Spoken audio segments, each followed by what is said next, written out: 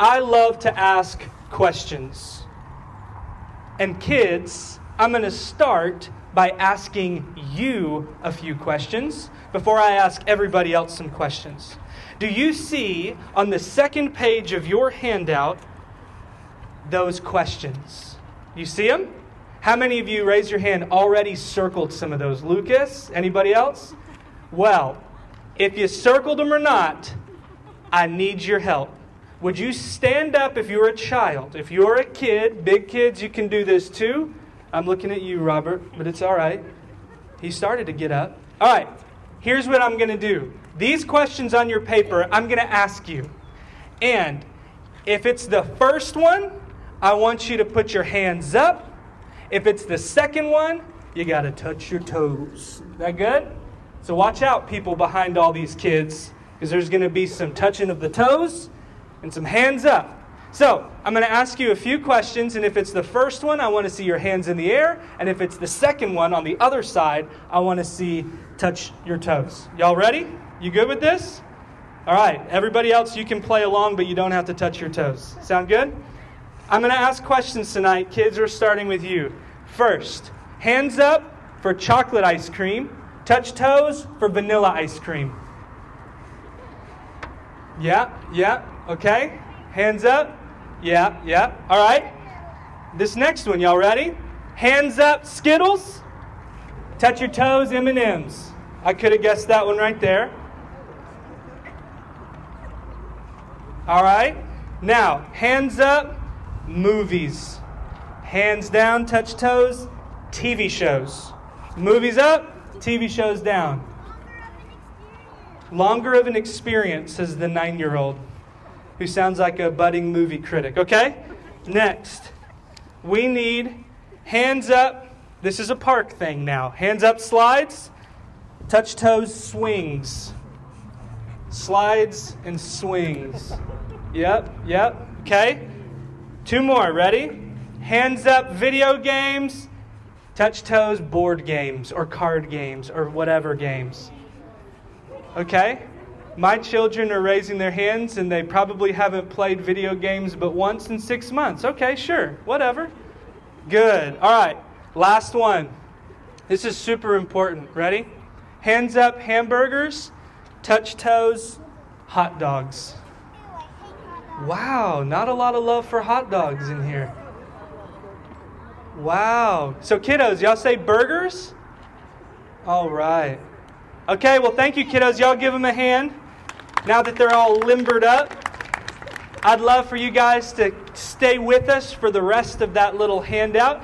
Grown-ups, I hope you have yours, because tonight we're going to ask and answer 3 big questions. Jesus loved to ask questions. He asked them all throughout the Gospels, which are Matthew, Mark, Luke, and John, the stories about Jesus. He didn't answer very many. He answered a fraction of the questions he asked because Jesus loved to ask them. His disciples loved to ask questions. I think there's something sad that we've lost in our church tradition when we're not allowed to ask questions. We see also in these stories of the Gospels, Matthew, Mark, Luke, John, they're continually asking questions because the one they follow is asking questions. So tonight we're going to ask and answer 3 big questions. Kiddos, we're going to look in particular at a guy named Thomas. Thomas, he had a big question. Y'all want to know what his question was? You ready for it? His question was basically this. Jesus rose? For real? Are you serious? That's his big question. Because kiddos, Thomas also had a doubt. Have you heard that word doubt? Raise your hand if you heard the word doubt. What do you think a doubt means? A doubt is kind of like, for real? That's just like his question. Here's the deal. We're going to ask and answer 3 big questions about faith and doubt. But Thomas, look, shows us that questions and doubts can be holy when they lead us on a quest to go deeper. I love questions because baked within that word is a quest.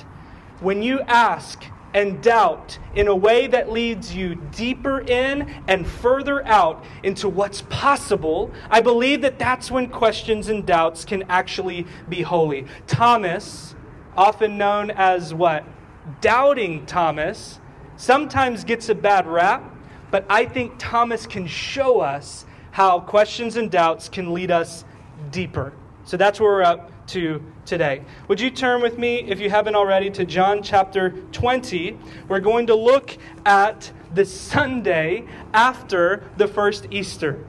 So around this time that we are all sitting here together, this is when, around the time, this takes place. I'm in John chapter 20. We're going to start reading in verse 24. If you didn't have a Bible, we have one on those tables. That is a gift to you if you don't have one. Now Thomas, also known as Didymus, one of the 12, was not with the disciples when Jesus came. That would be came the first time in the verses above. So the other disciples told him, "Man, we have seen the Lord." But Thomas said to them, "Unless I see the nail marks in his hands, and put my finger where the nails were, and put my hand into his side, I will not believe." Verse 26. A week later, his disciples were in the house again, and Thomas was with them. Though the doors were locked, Jesus came and stood among them and said, "Peace be with you." Then he said to Thomas, "Put your finger here, see my hands. Reach out your hand and put it into my side. Stop doubting and believe." Thomas said to him, "My Lord and my God." Then Jesus told him, "Because you've seen me, you have believed. Blessed are those who have not seen and yet have believed." Jesus performed many other signs in the presence of his disciples, which are not recorded in this book. But these are written that you may believe that Jesus is the Messiah, the Son of God, and that by believing you may have life in his name. This is the word of God for the people of God. And we say, thanks be to God. It was about a year and a half ago, I was having a conversation with a dear friend of mine who was a Christian but had left the Christian faith. And we were talking this particular occasion because he had read a book. And this book was by a Christian author, and it kind of blew him up. It blew him up in the best way. Have you ever had one of those books that you thought you had it all figured out, and then it comes across your life, and it just like expands your mind, and all of a sudden, you're like, wow, I need to rethink everything. Have you had that experience before? I'm talking with this gentleman who was a Christian, who was not a Christian at this time, but he read a book that reinvigorated his interest in Christ. And he reclaimed some of that spark that he had let die. He's telling me, this man who's an avowed atheist says, "Man, Christ is so much bigger than we ever give him credit for. He's like in all things and moving and at work, and it's amazing. We've domesticated Christ, and he's so big." And I'm like, wow, yeah, cool, great. And he said, you know what's so crazy is when the Garden of Eden happened and Adam and Eve, took the fruit and this whole story. It's like they entered into this thing that's like, everything's black and white, and we're separated from God and one another and from this planet. And when Christ comes, he says, "I've come to break down barriers and make everyone one in me, one with God." He's like, man, Christ is like reconciling the world to himself. And I'm like, yes, And he goes, and it's so crazy because we keep putting people in boxes, and we say, you're out because you look this way, you're out because you sound this way, you're out because of where you're from. And Christ is continually pushing himself to the margins and inviting everyone in. I said, yes, And he goes, it's crazy. I said, dude, that's the gospel. You just preached the gospel to me. And he goes, man, it's crazy. I don't believe that Jesus was raised from the dead, and I said, but you're pretty close. That's a big deal, but you're pretty close. It kind of all hinges on him being alive. He goes, I'm not so sure, but man, he's awesome. That's what I think is going on when doubts and questions can send you deeper. It's a big deal that Jesus was raised. That's kind of the threshold. Because to pray to someone you don't believe is alive, it's a big deal. But he was questioning and leaning in enough that he was on this journey.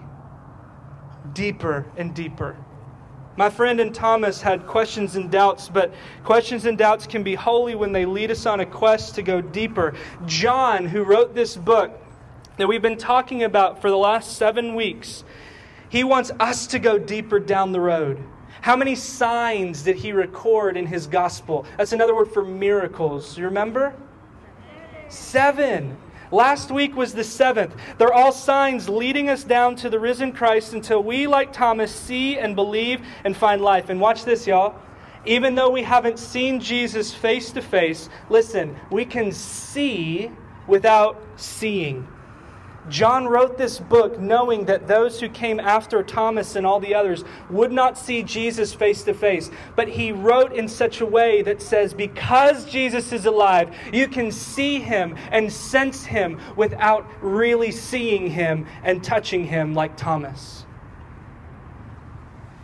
Now, let's get into our 3 big questions in the few moments we have left together. Thomas missed the dinner party that Jesus crashed earlier in John chapter 20. And eventually he comes back around and his friends are like, dude, we saw him. It's crazy. Like he was standing right here. And Thomas is like, nah. And like, no, seriously. Like the doors were locked and he showed up and he said, peace be with you. And he's like, nah. I said, no, for real, like right here. Like some of us were eating with him. It's nuts. And haven't you heard the stories? And he goes, nah. And they said, dude, you won't believe it. He says, you're right, I don't believe it. He says, I won't believe it unless what? Unless I touch him. Unless I touch him. I got to make sure that he's not a ghost or some hallucination. Besides, watch this. Remember Peter and John and James? Y'all didn't believe the women when they told you first. Anybody remember that part of the story? The first evangelists, the first one announcing good news sent to tell of the risen Lord were women. And these dudes didn't want to believe him. So Thomas is like, dude, I'm in the same boat. Well, he had his questions and he had his doubts. So let's be real with it. If Jesus' closest friends had these, let's look at our first question. And I'm going to give you a moment to reflect. Here's our first question. What is it about God that, like Thomas and the disciples that first Easter, still leaves you questioning, wondering, or even doubting? Would you take a moment and name it? Maybe you have a pen and you can write it. There's pens on the table. And maybe in a moment, a few of you can say it. Because if we can't talk about it in the community of other disciples, where can we talk about it? There's just too much mystery in this world and in our faith. And Thomas and the others have shown too much of an example that I believe gives us enough to enter in ourselves. What is it about God that, like Thomas and the disciples that first Easter, it still leaves you questioning, wondering, or even doubting?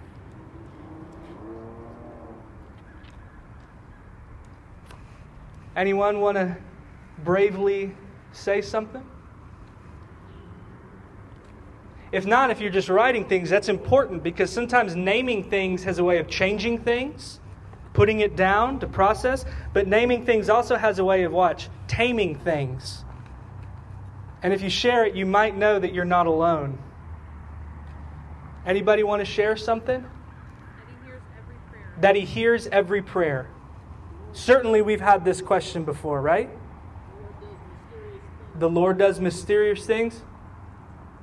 I know he doesn't answer every prayer because, man, I would be driving a lot nicer car and a lot nicer house. He does answer prayer. That's good. So these are some of the answers to our question. Is God actually real? It's hard when we can sense, we can see, we can do these. But sometimes in our dark moments, if we're honest with ourselves, That's a question that the people the world over have wrestled with. Anyone else before we move on? If God is love, why do most of the people that claim to follow Him look so unloving? This is good. If God is love, why do most people that claim to follow Him look so unloving? We have answers to some of these questions, but sometimes it's good to just leave the question out there, because it sends us on a quest to go deeper. I hope you're okay sitting with this. And if you feel a little tension, that's okay, because tension means movement. And the way that these questions and doubts can become holy is if that movement is a direction toward a God who is love and who's big enough and mysterious enough to handle our wondering, our questions, and our doubts. Amen? Thank you for sharing those. It's not easy to do, especially in this setting. So we continue with our story. A week passes. The next Sunday, the disciples have been telling Thomas all the reports about the women who came, about the 2 people on the road to Emmaus who were walking with Jesus unawares until He broke the bread and disappeared. They told him the story we were just talking about of the dinner party that Jesus crashed. And listen, this is super important. You know what these disciples are also learning? That Jesus, the risen Christ, is not a genie that shows up in all the ways you expect and all the times you expect. But His presence is so much bigger than they ever expected. There's so much more power than they ever expected. But He is not a genie that just shows up at every beck and call. So Thomas, with all his questions and doubts, that through the years of history has been known as Doubting Thomas, y'all know where Thomas is? Still with the disciples. Did you notice that? The same guy that said, unless I see it, unless I do this. Anyway, what are we having for dinner? I'm back. Why didn't he go home? That's a question I have. Go back to fishing or whatever you were doing a few years ago before this whole kingdom enterprise went a different direction you expected, Thomas. I think that we need to be a part of communities that still makes room and makes space for the Thomases, because as long as they're willing to show up, we need to make space.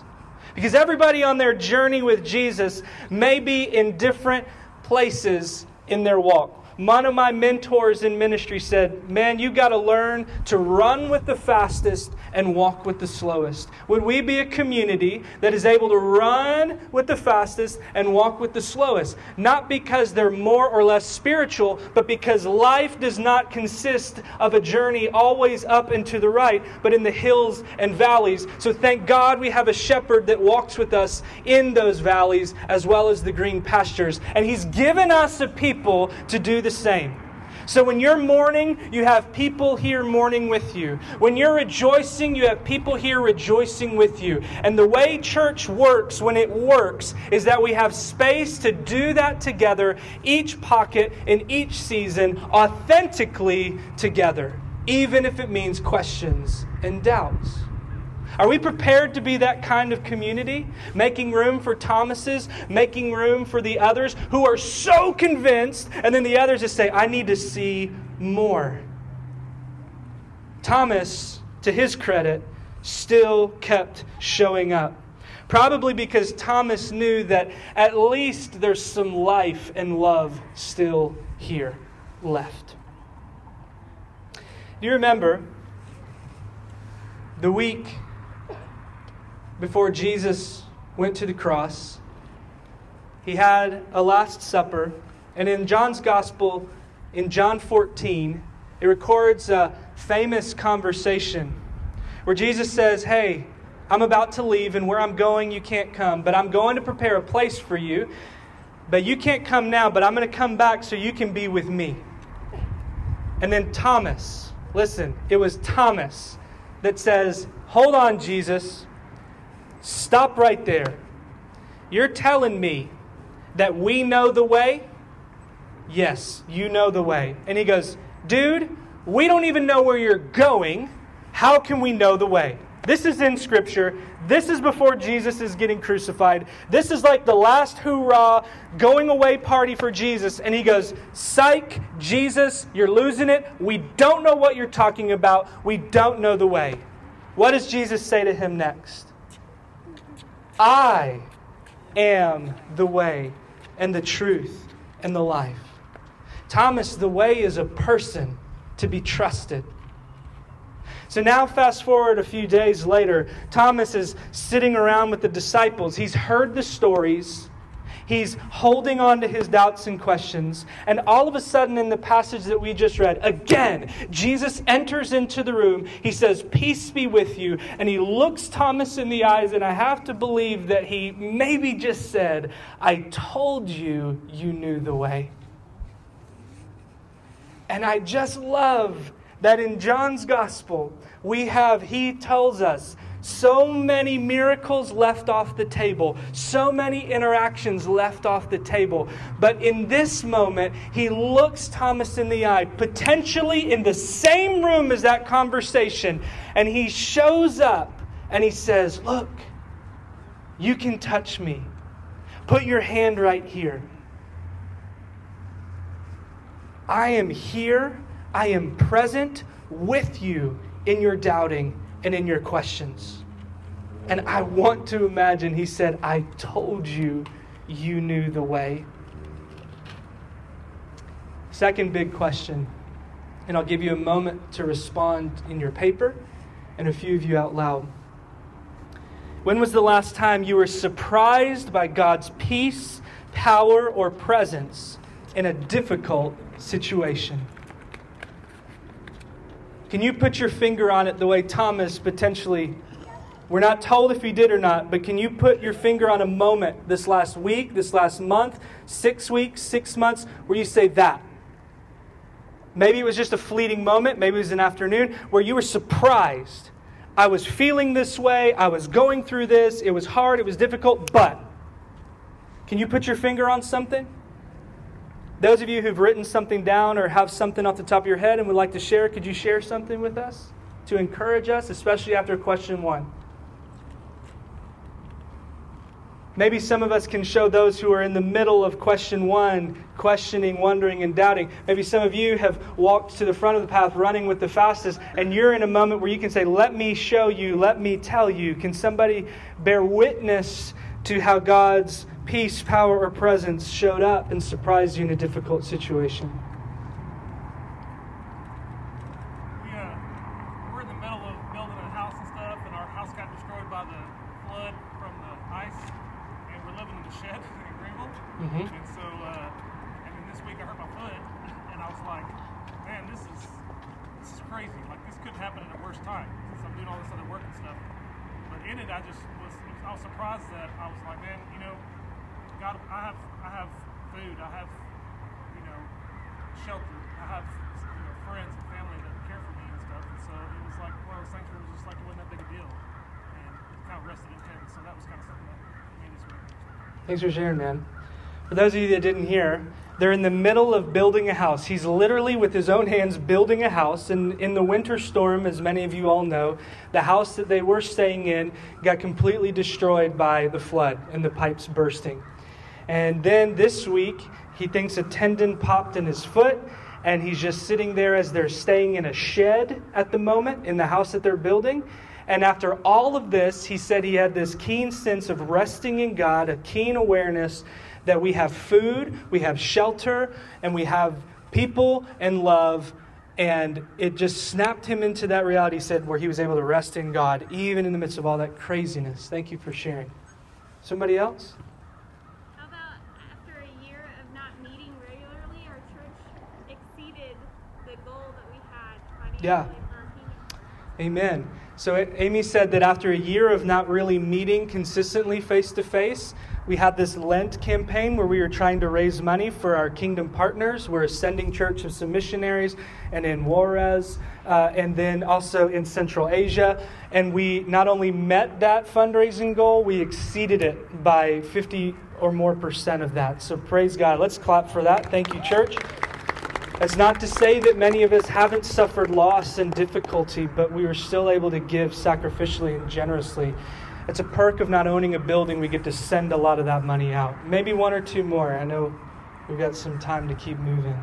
Yes, ma'am.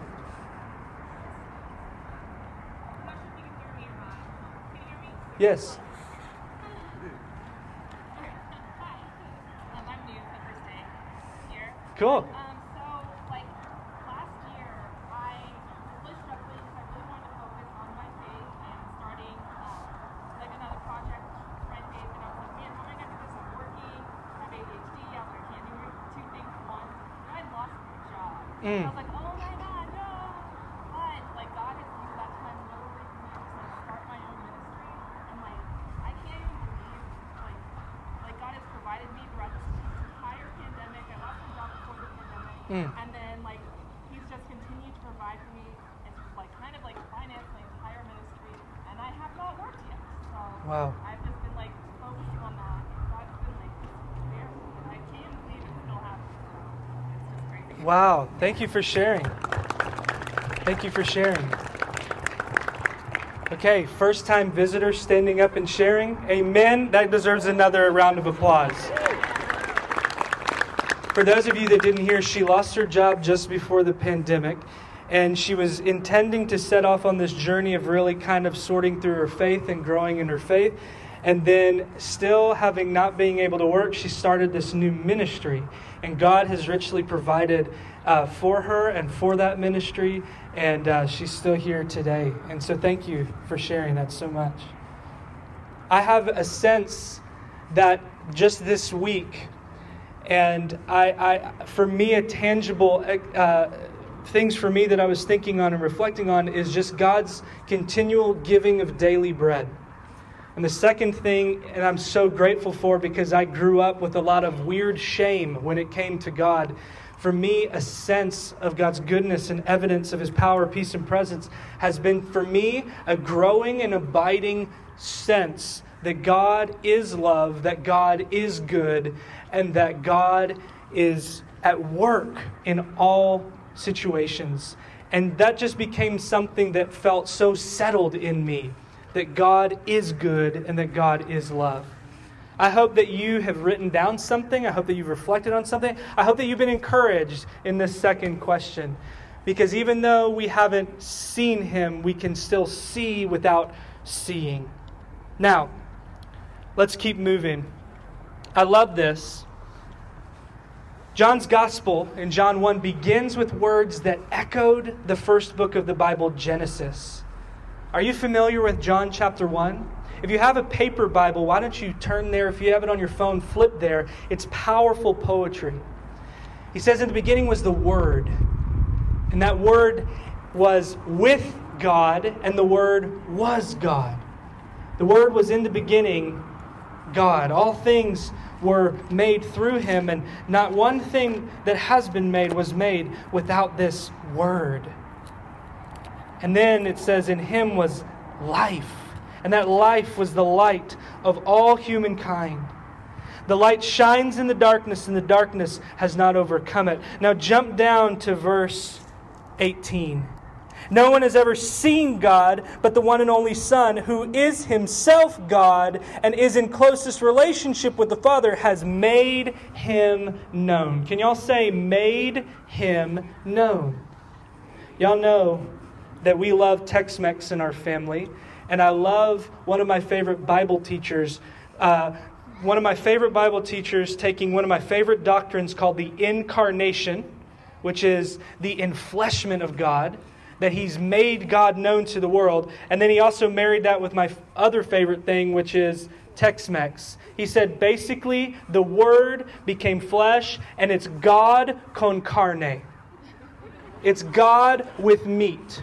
No one had seen God. We had sensed Him. We had seen Him without seeing. But then Jesus moves into our neighborhood as an immigrant, brown person, poor, so that He might take the whole world, that no person might be excluded, and elevate humankind. And the darkness has not overcome this God con carne, even when we nailed Him to a cross. This is powerful stuff. So Jesus, God con carne, stands visible in front of Thomas. He says, here I am. What more do you need? God con carne. John says he's made him known. Look, touch. And then he says, Thomas, enough is enough, man. You've walked with me for 3 years. You've seen all of this. Here I am. You can touch. You can know. He basically says, stop your disbelieving and start believing. Why? Because Thomas, you continue to cut yourself off from life that's right here and now because you're always going to have that unless I this, unless I that. And we start to play these games of like a standoff with God that I won't unless, or if you then this. And God is standing right here in front of us. Jesus with Thomas, God con carne, standing right here in front of him and said, look, I'm here. You are living. You are breathing. There's a step to take. Let's make it because you're cutting yourself off from the light and life that is standing right here before you. And there are some of us right here that are cutting ourselves off from light and life that is standing right here before us simply because we are unwilling to take a step toward Jesus when Jesus, like Thomas, has taken a step toward you. In spite of your questions, in spite of your doubts, in spite of your disbelieving, He stands before you and says, let's go, let's do this. This is why I love this story. So then what He says next is powerful. Let me ask you a trivia question. How many times has Jesus been called God directly in the Gospel of John? This is a serious trivia question. Does anybody want to guess?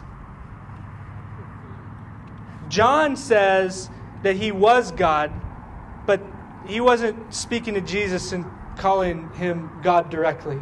So how many times in John's Gospel is Jesus, somebody comes to Jesus and says, hey God? How many? My man. John chapter 1, he says, in the beginning, the Word was with God and the Word was God. The end of his story, John chapter 20, is the first time that Jesus is directly called God. And it's Thomas. My Lord and my God. Here at the end, he sees and he believes. And then John closes that story by saying, now it's your turn. Jesus says, now it's your turn. Thomas, you said that because you saw me, you felt me. We had dinner tonight. But blessed are those who can see without seeing. That's us. Show of hands if you've seen Jesus face to face. I've had some mystical, powerful encounters, but I've never touched Him. Blessed are you who see without seeing. Now, final question as we round home. Sorry, it's sunny and breezy and I'm just going to preach all night, but this is the last question.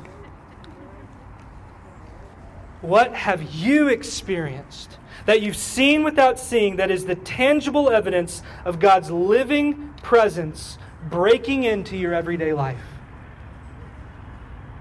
What is it?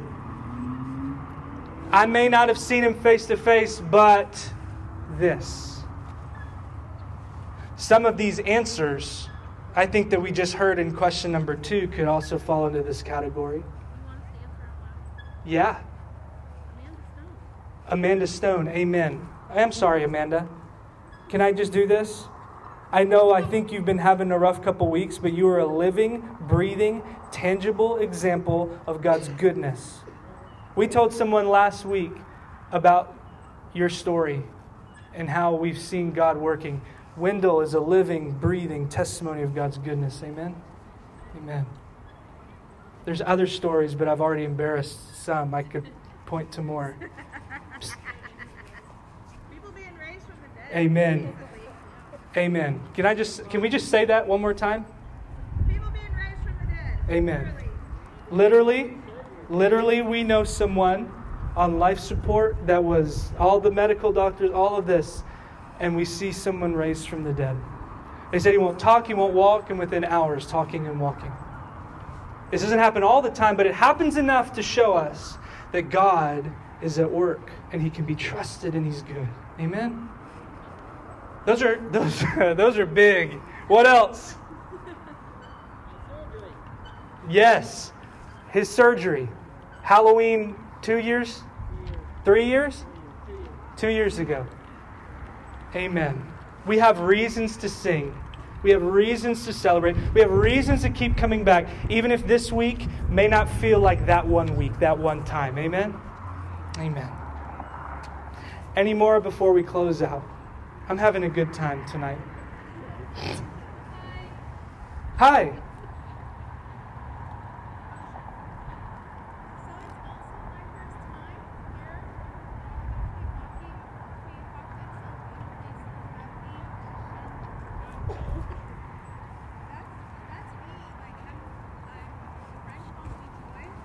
Oh.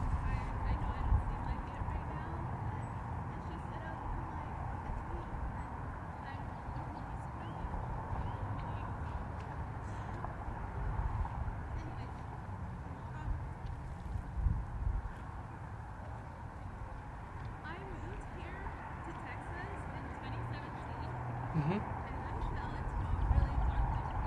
Mm.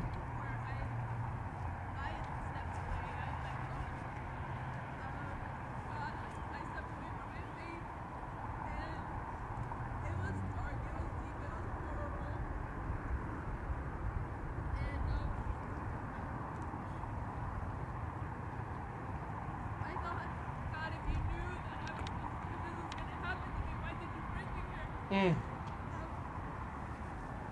I felt like after so many years, I was finally like in a great place in my life. I finally had really great self-esteem, and then we left home, and it was like I literally felt like, why God?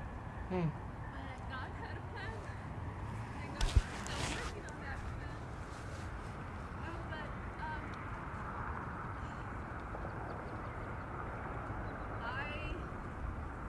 I was never medically diagnosed, and I never took any medication. Mm. God saved me. Amen. God saved me. Amen.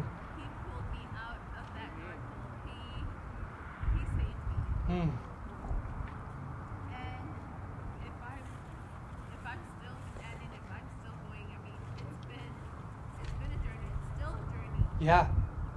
But if I'm still here, it's because of God, because of the grace of God and His love. And I couldn't see it then. Uh-huh. After God saved me and after time had passed, I remember looking one day into that bedroom, and it didn't look as dark as it did when I was in depression. Wow. And it was at that moment when I saw that Jesus was there. He had been there the entire time. Wow. He was Wow. there. Yeah. Always there with me. Wow. Always. Wow. Thank you for sharing that. Thank you. Thank you so much. I really hope that you heard that. 2017, she moved here. She entered into a deep place, a depressive state. She was not diagnosed. She didn't have this medication. And she said it's only because of God that she's standing here. God saved her, pulled her out of this. And she said even tangibly, the room that she once saw was not as dark anymore. And what's so powerful about what you shared, and I thank you for sharing that, is because it's so hard to see in the present tense. Sometimes it only takes a little more distance to look back and see that He was actually with you each step of the way. Amen? Amen. Thank you so much again for sharing. How brave of you and how encouraging. It's so good to brag on God. Amen? Amen. Thank you for sharing. Thank you for writing. I hope that you have something that you can point to. And if not, keep showing up. Keep waiting. Keep calling out. Keep praying. He's with you. And He has more in store. I'll close. In 2013, I had a couple souvenirs that I sent from the bottom of the Grand Canyon. Okay? So my dad is here. He remembers 11/12/13, November 12th, 2013, we spent the night at the bottom of the Grand Canyon at a place called Phantom Ranch, Bill and Sherry. And we mailed postcards. And it was the only place in the world that you could get this stamp because it was just in this place. And this mail that would leave the bottom of the Grand Canyon could only be taken out by mule, donkey. And so these postcards I wrote down in 2013, got the special postmark, and they rode a donkey up and out of the Grand Canyon and eventually made their way to our house. One was addressed to little Emma, and one was addressed to soon-to-be-born Nora. And these are special souvenirs, even though they're just these little postcards, because of the fact that we had to travel all the way down to send it back up. And the reason I bring this up is the reason I believe that Jesus, even in his resurrected body, a body made for heaven, a body that will not taste death again, is still marked with the souvenirs of his life and pain and suffering and victory from his time here in our neighborhood. Isn't it amazing that as Virginia STEM Owens says, extends his hand toward the ragged edges of those injuries, wondering if he's about to touch a ghost or God. He touches a God who went all the way down to us so that he might bring us all the way back into life and light. He says, I'm familiar with your suffering. I'm familiar with your brokenness. I'm familiar with your poverty. See the souvenirs. And for all of us that come who see that without seeing, he bears in his body the memory of crucifixion. That even in his resurrection body, the tangible evidence of the height, the length, the breadth of God's love for you, the Lamb who was slain, but yet lives. Amen? So come with your questions, come with your doubts, provided they keep you moving forward, deeper into the one who extends his arms of love to you so that you might know light in life through Christ. Amen. God, we are so grateful for this moment together. We are so grateful for these stories. These stories that are powerful representations of your goodness and love. And Lord, as we talk about this tangible evidence, the very fact that we are gathered here living and breathing is evidence of your sustaining power and presence even in this moment. You are upholding us by the very power and goodness of you, the giver of life. So Lord, we just ask in these next moments as we respond at the table, as we respond in song, that we would be aware of the souvenirs that Christ himself still bears, even though he's ascended to your right hand. We pray that you, in these moments of reflection, would impress upon us the tangible evidence of your goodness as we remember your sacrifice and resurrection. Bless those gathered here. Bless those that shared and those that didn't. Bless all of us on our journey that we might seek you and find you. In the name of the Father, and the Son, and the Holy Spirit, and all God's people said,